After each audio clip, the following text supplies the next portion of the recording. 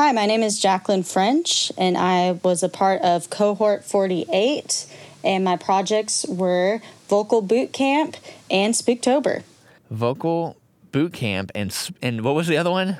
Spooktober. Alrighty, yes, I am excited about spooky season arriving. Yes, same. So we'll talk all about what we've got coming up.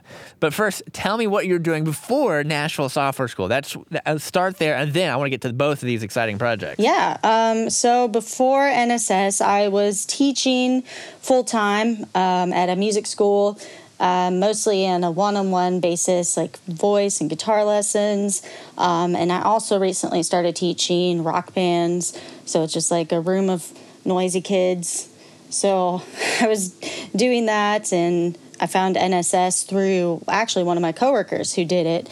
And he was like, musicians are great in coding. So I thought I should try it out. Definitely. And so fast forwarding to today, you just graduated just a couple days ago, last Friday. Yes. Congratulations. Thank you. It's a big effort. It's a big sprint, and you made it. So congratulations on that. And let's talk about now. We get to talk about your project. So whichever one you want to start with, what is it and how did you build it?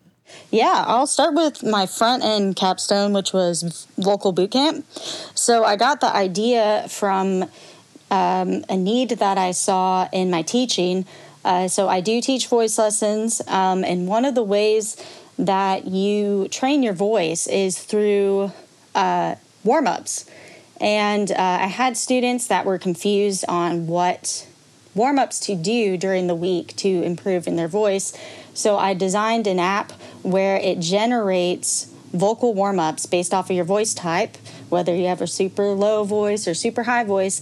And then it gives you warm-ups that help you achieve certain goals. Like if you want to have a big, powerful voice, it'll give you warm-ups that help you do that. Or if you want more control, which is meaning like you want to jump from your low notes to your high notes really quickly, it would generate those warm-ups for you through like an audio player.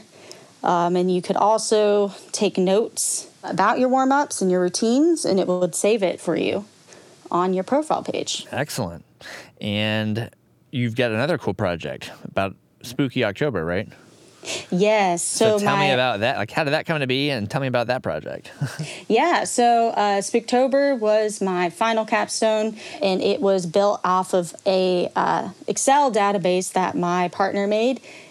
He had all these scary Halloween movies, and I converted it to JSON and basically put it straight into Django and built an app around it. And so from doing that app, I really found that I enjoyed the full stack experience. Getting to have that control over your database was really helpful in handling what the client sees. So, and I also love design, and I love what the user sees. So, have really no preference on a role in the future. Yeah, that gets me to my next question. Yeah, what do you think and you're interested in the future? No preference, you're saying? Yeah, I would say my only preference in my first coding job would be like that I'm in a working environment where there are senior developers around to mentor me and help me, guide me in what I need to learn next. Hey, that is a reasonable request of continue wanting to grow, continuing the growth and always be coding, right? And yeah, this is, I know, the end of a great chapter of going through this, but I know the next one begins. So with that said, thank you so much for taking the time to join us today. Yeah, thank you, Clark.